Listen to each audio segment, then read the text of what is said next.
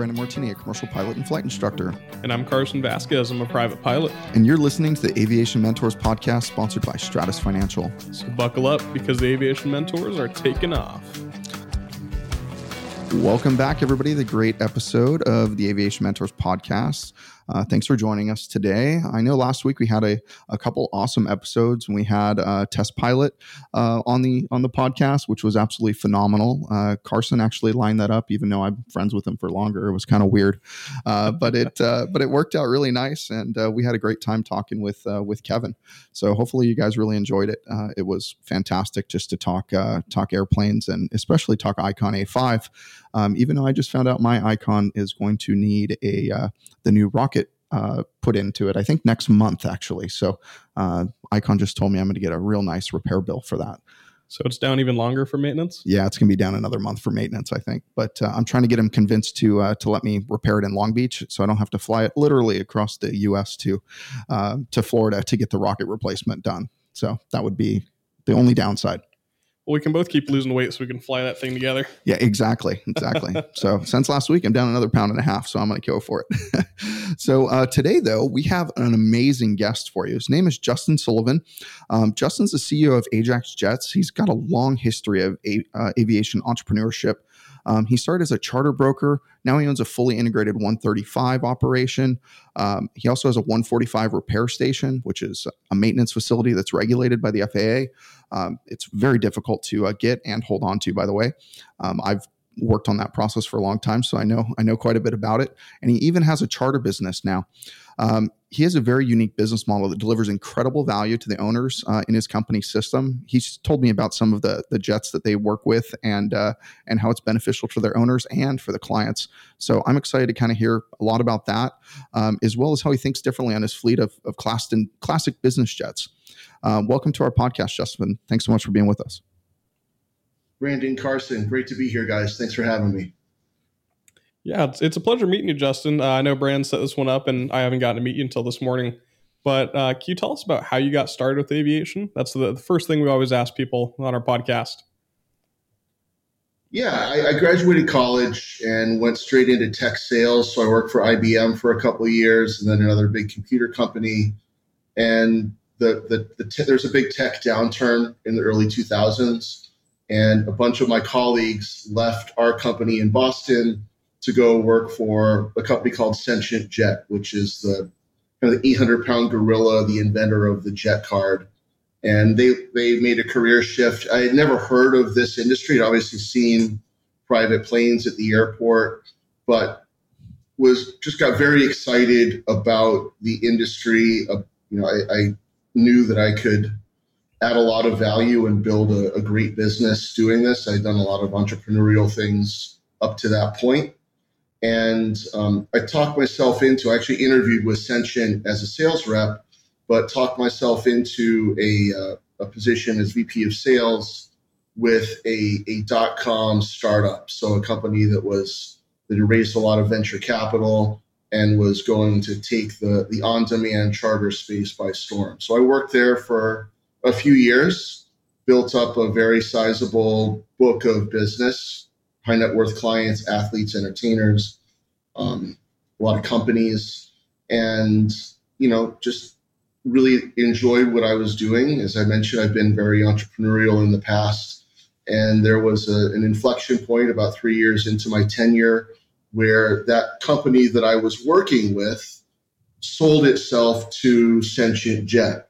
So I was a bit at a decision point and decided to start my own business. So I've been a charter broker, which is really like a glorified travel agent, whereby we have high net worth clients and people who desire to fly on private aviation, and they need to take a trip. So they need to fly from Bedford, Massachusetts to Van Nuys, California.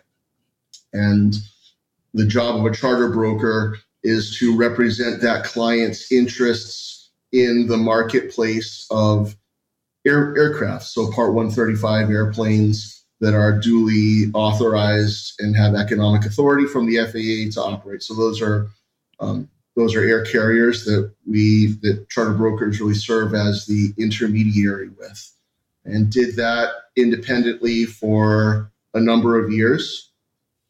About 5 years ago, maybe a little longer than that, I launched a parallel career path. I've been very enamored with the airplane ownership management side of the business. And really, as a charter broker, I feel that it gives, in hindsight has certainly proven this out, it gives me and my company a great leg up and a competitive advantage in having our own proprietary fleet of planes that we can dispatch for our clients, in addition to the brokered suite of thousands of aircraft all over the world. So I launched this parallel career path working with a company that really pioneered the business model that I'm in, which is taking older planes, putting nice new interiors into them, and getting top rate charters. Did that for several years, and ultimately it was time for me to do my own thing. Raised a couple $1,000,000 from some clients of mine who wanted to make a strategic investment in this industry, and acquired a Part 135 air carrier about 2 years ago.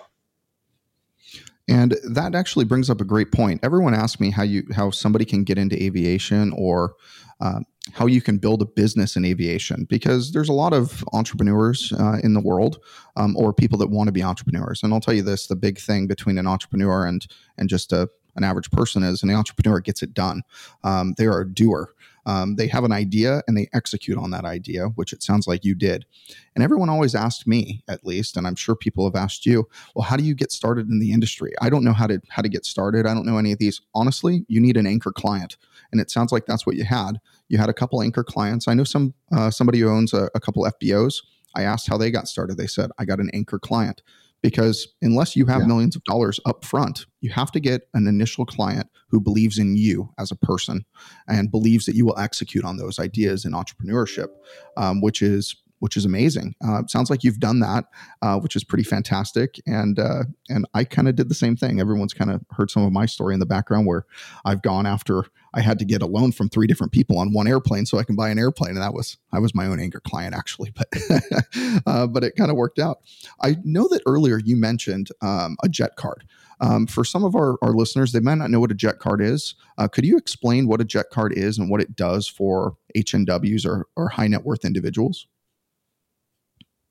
Certainly. Most of our business is charter, so it's clients who desire to fly, in that example, from Bedford, Massachusetts to Van Nuys, California. They get a quote. Quote is $35,000 one way. They book that transaction and do that trip. They have no further commitments, and the company doesn't have any other commitments beyond that trip. A jet card is a pre-funded debit card that's either in a cash denomination, so it's a $100,000 jet card or $250,000 jet card, and that entitles the owner to access aviation on a predetermined occupied hourly rate schedule.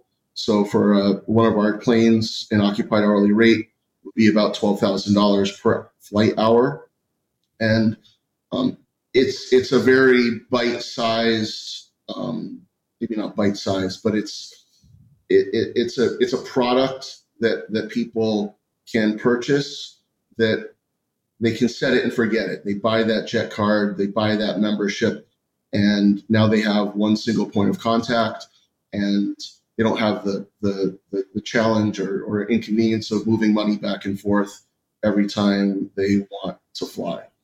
The concept was pioneered by Ascension Jet Membership back in the early 2000s, and the industry has really gone through a lot of changes. At one point, it was the thing to do. You may remember the Marquis Jet Card, which was a 25-hour access point into NetJets.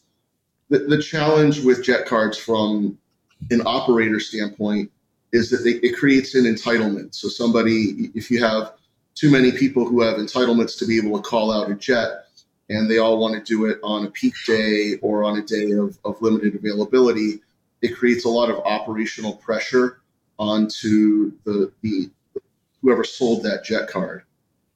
So we've done it in the past. And frankly, it caused us a lot more problems than it created opportunities. And we've gotten away from that. And the only people who have a contractual entitlement to call out a plane with us are the owners of the plane. So every plane that we manage is owned by a different high net worth family or corporation.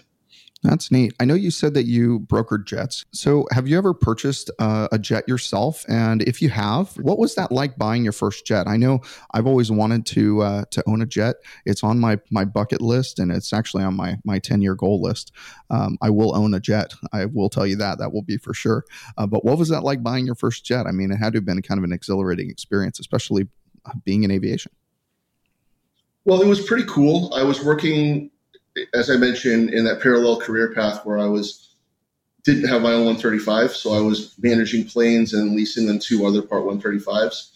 And I saw the cash flows that Falcon 50s generate, even back in the day. There's a lot of operational efficiencies and things that you can do with Falcon 50s that you can't do, frankly, with any other business jet. And back in 2015-16, that was $1 million asset. So, pretty shocking to be able to get into a 9-seat super mid-sized jet that has coast-to-coast range for about $1 million.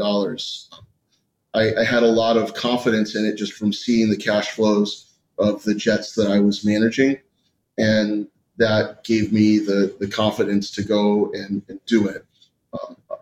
Quick disclaimer: I'm actually I do great, but I wouldn't call myself a high net worth individual. So I had to do some creative financing and some different things to make that jet purchase happen. So quick aside, I happen to know the owner of this plane, and he was living in Boston, a couple towns over from me. We become friends, and the jet was more than he wanted to. He had done everything he needed to do with the jet, except he wanted to be able to take it a couple times a year to between Boston and West Palm Beach, maybe 30 hours a year. So in arranging this purchase, he gave me a bit better deal than he otherwise might have, because I gave him a cut rate deal for the next 3 years on his flights between Boston and West Palm Beach. So he was able to get what he wanted, and I was able to get myself into a plane by frankly mortgaging my house. Wow. And that is crazy, but it's not that crazy. I mean, for you to be an entrepreneur, you got to be crazy. I'll tell you that for sure. All of us entrepreneurs are absolutely bonkers and nuts because we do things like that, and we bet it all on ourselves. And if you bet on yourself, you will win. I guarantee it, because you put it all out there.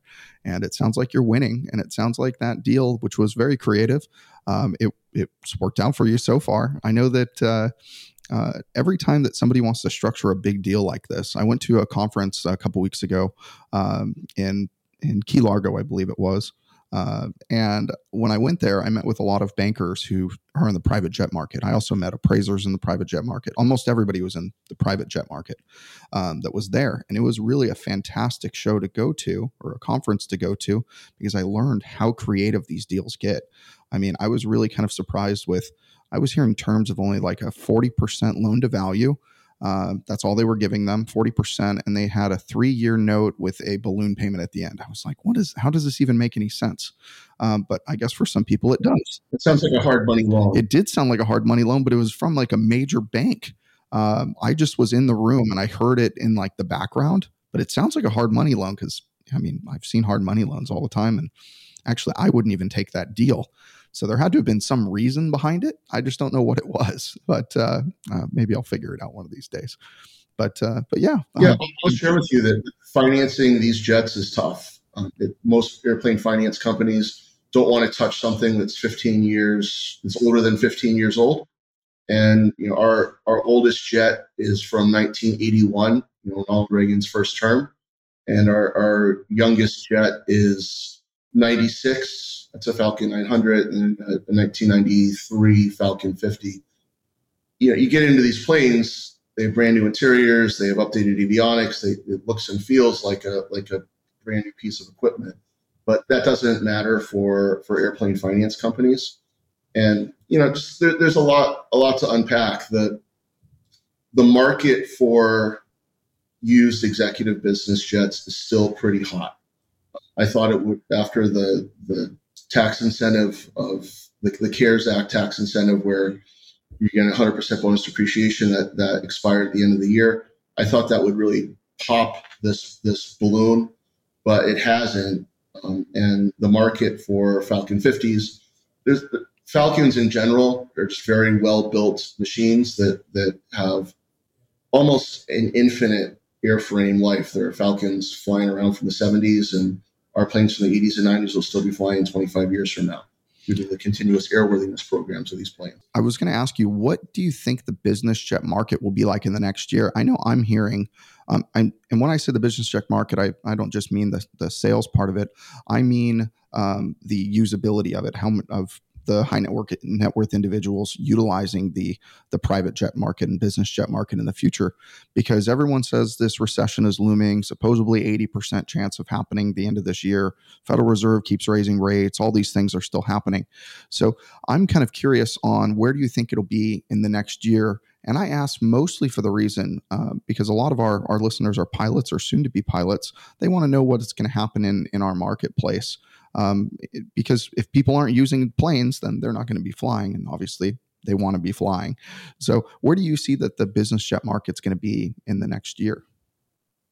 Well, if you look at the big OEMs like Bombardier and Gulfstream and Textron, they've planned their supply chains out for the next 5 years, right? And they're forecasting over 10% growth year over year in their new plane builds.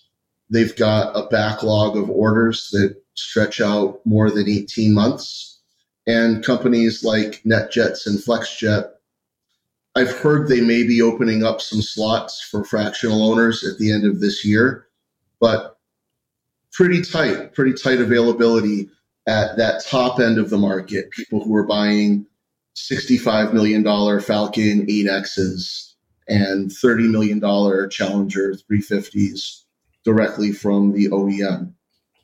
We focus on a different slice of the market. We're working with classic business jets that have been mostly depreciated by the previous owners. So a Falcon 50 that we operate, it's a $2 to $3 million asset right now, compared to a $30 million asset for a comparable brand new super mid-sized jet.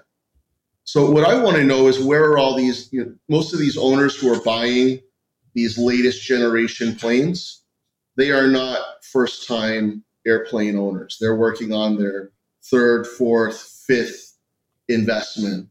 And as their lifestyle continues to move up the food chain, they want more expensive toys.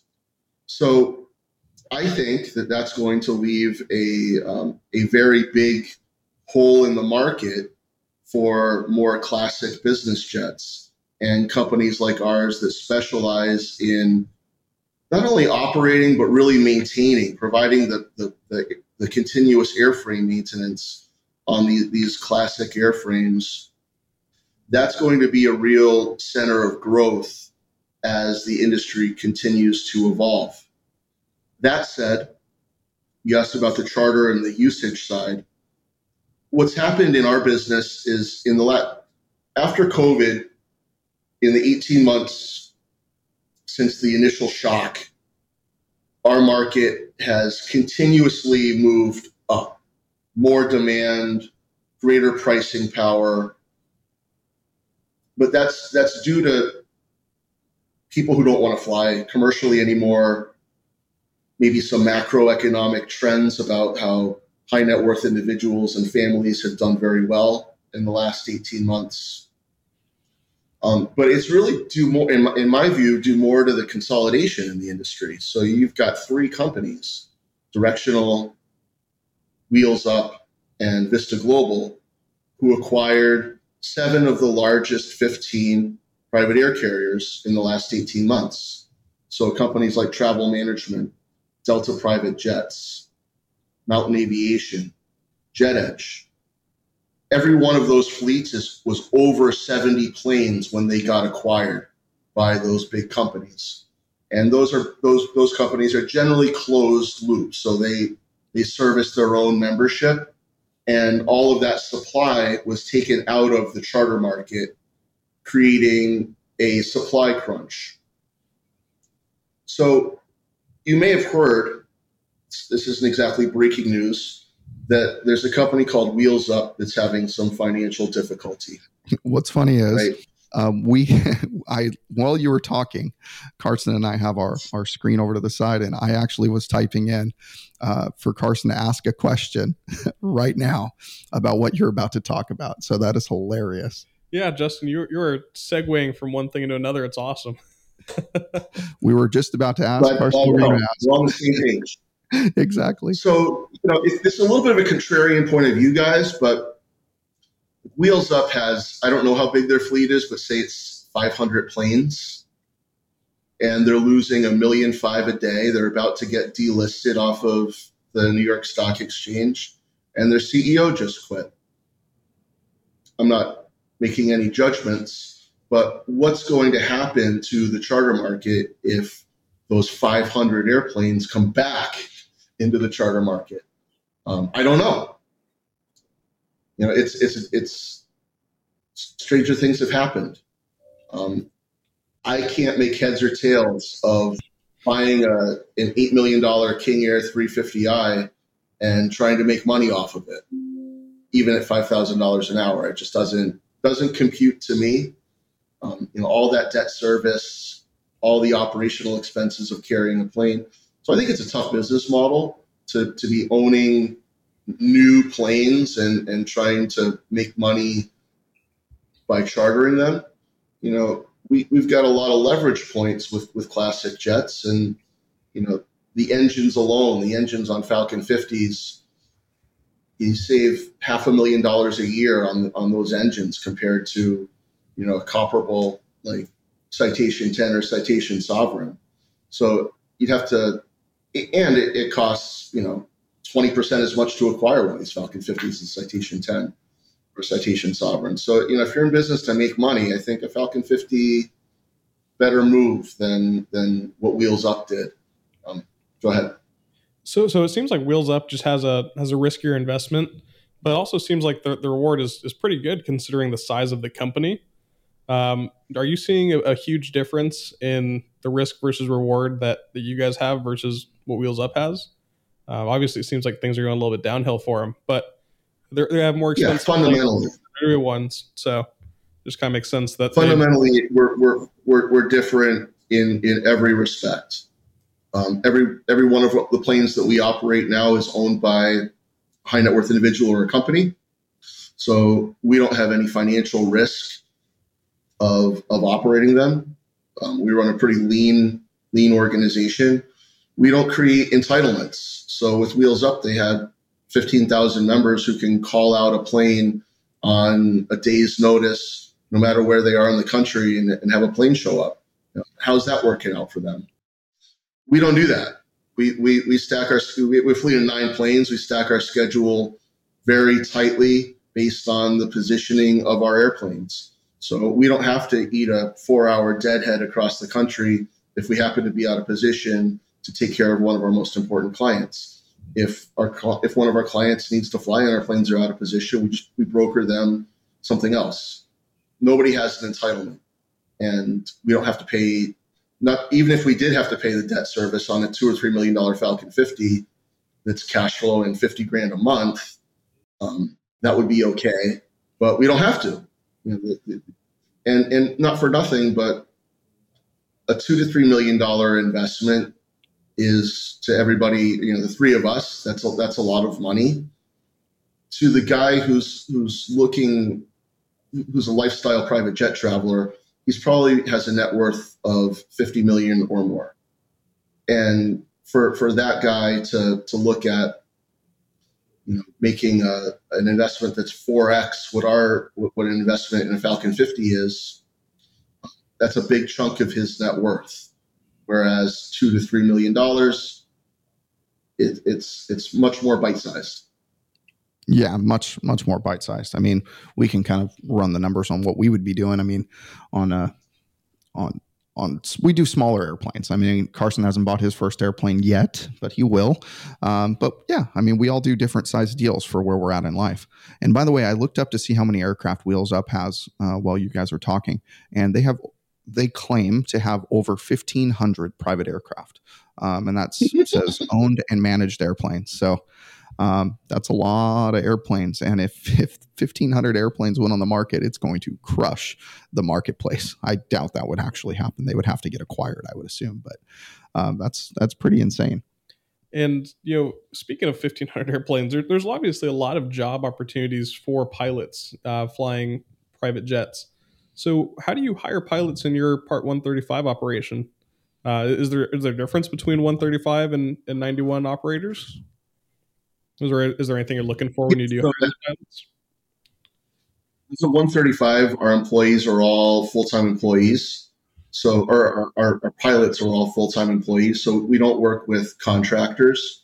Everybody who's flying for us has been to simulator school in the last year, and they've been to simulator school. One of the FARs is that they have to go to this simulator school under our training program. So we'll have a program at CAE and another program at Flight Safety. And when we bring a pilot on, even if we're poaching them from another air carrier and they went to school 2 weeks ago for a Falcon 50, we hire them. They have to go to school again for us. The platform that we use for pilot hiring is called climb2350.com. That's the only place that we look for pilots. It's free for us as an employer. So it doesn't cost anything, and we get a very steady stream of qualified applicants. That seems like it's the place to be. Some things have loosened up a bit in the training market. So previously, an initial Falcon 50 simulator, which is a 3 to 4 week, pretty expensive ordeal. Those were scheduling 9 months out. So it was very difficult for us to bring in pilots who don't already have a type rating. And most of the pilots that we've hired in the past 18 months or 2 years, I guess, have come to us with a Falcon 50 type rating. So they only have to go to an initial, or excuse me, they only have to go to a recurrent, which is, a Falcon 50 about $12,000 and 5 days. That compares to, I operate a couple Challenger 350s, Part 91, and the simulator training for those is scheduling out, many more months in advance than Falcon 50s, and the simulator training costs about 2x. So it's just one more data point of why classic jets are easier to operate, easier to a quicker time to value. And if you get somebody high net worth individual who buys a Challenger 350, spends $30 million on it, in order for him to get pilots without sending them to simulator training, he's going to have to go poach them from NetJets or FlexJet or ExoJet. And he's paying those captains $250,000 a year because they're really top dollar guys. Whereas Falcon pilots do not make that much. They're well compensated, but they don't make anywhere near what the current rated captains of the newer next generation planes make. So a lot of this is also word of mouth. Our planes are all over. Our pilots are in FBOs. Pilots have cool uniforms. We ran a sunglass promotion with these ultra. Wish I had them here, but ultra clear lenses that we give to all of our clients who book charters with us. These $1,500 sunglasses, and we give them to all our pilots because we want them to all look awesome, right? So our pilots all have these very cool designer frames with crystal clear bulletproof lenses. They just look like Top Gun fighter pilots. So we've got a look, and we've got an aura about us. And it's a team that people want to be a part of. What are you looking for from a pilot that you want to hire? In terms of hours, what are you looking for?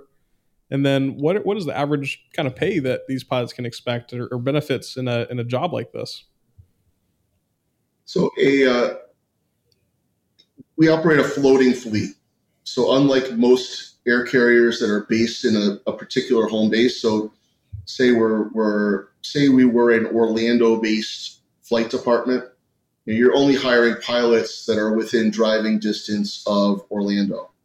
That's not how we do it. Our pilots live all over the country. They can live in 50 states as long as they have access to commercial transportation. And on day one of their rotation, they'll airline to their plane. So their plane might be sitting in Denver, and on crew rotation day, we're going to airline 2 pilots there. We're going to airline the other 2 pilots back to their homes, and they're going to start a 14-day rotation where they stay with the plane for 14 days. A senior captain in our program is earning $150,000 base plus benefits, including company paid health insurance. And SICs are really all over the map. Somebody who's a highly qualified rated SIC that maybe has 4,000 hours of total time, they could jump into a captain seat at any point. That guy's probably making 120 grand plus benefits. And somebody who is, say we hire a Learjet pilot, put him through initial, and he's 1,000 hours is our insurance minimum for an SIC. That guy's probably making 85 grand a year plus benefits. So that sounds like a really good kind of segue for pilots who they've gotten their time flying as a CFI, and they've flown maybe 700 hours as CFI, and they want to get their first job instead of waiting to go to the airlines at 1,500 or more at some point. They can actually go to a company like yours and start making money and making a lot better money. They have 1,000 hours. We have 1,000 hour insurance minimum. Yeah, 1,000 hours. So we take 250, 300 for them to get their CFI, and then after that, 700 hours or so. Oh, I see, yeah, as a CFI, and then they get to you. They're making a lot more money. I mean, 85 grand is a lot better than a lot of flight instructors make across the U.S. So that'd be fantastic. How many hours a month do you think these pilots are getting when they go and work for a company like yours? Well, a plane flies about 100 hours a month, and they're flying on it about 50% of the time. So probably 50 hours a month. 50 hours a month is great. Very, very, very busy operation. Yeah, but Falcon 50s, it's a super mid, so it flies coast to coast. So in 2 days it could fly 10 hours. Oh wow, yeah, that's a lot of flying. Do you see a lot of turnover because of the amount of hours you're giving? Sounds pretty good to me. Do you see a lot of turnover in this industry right now? I mean, I see it kind of all over the place. I mean, as flight instructors, I see flight instructors come and go every 6 months. So are you seeing that, or are people kind of staying? Mixed bag. I mean, certainly we've lost quite a few pilots to the airlines over the years. And we provide people like flying Falcons. We operate 50s and 900s. It's the same type rating for a 50 and a 900. The reason why I asked that question is I see it as an opportunity for new pilots that are coming up. The ones who just got their flight instructor rating or just got their commercial pilot rating. The reason why I asked the question is so people who are listening to us, they know they can go to a company like yours, and there's going to be openings, and there's going to be openings in the near future for pilots. So make sure that you're applying at these other types of companies. You can start flying a ton of hours very early on in your career, rather than having to wait till you get to 1,500 and fly at an airline, and you got to fly in a little 172 inside the pattern. Go fly something cool. I mean, I'd want to go fly a Falcon 50. That sounds awesome.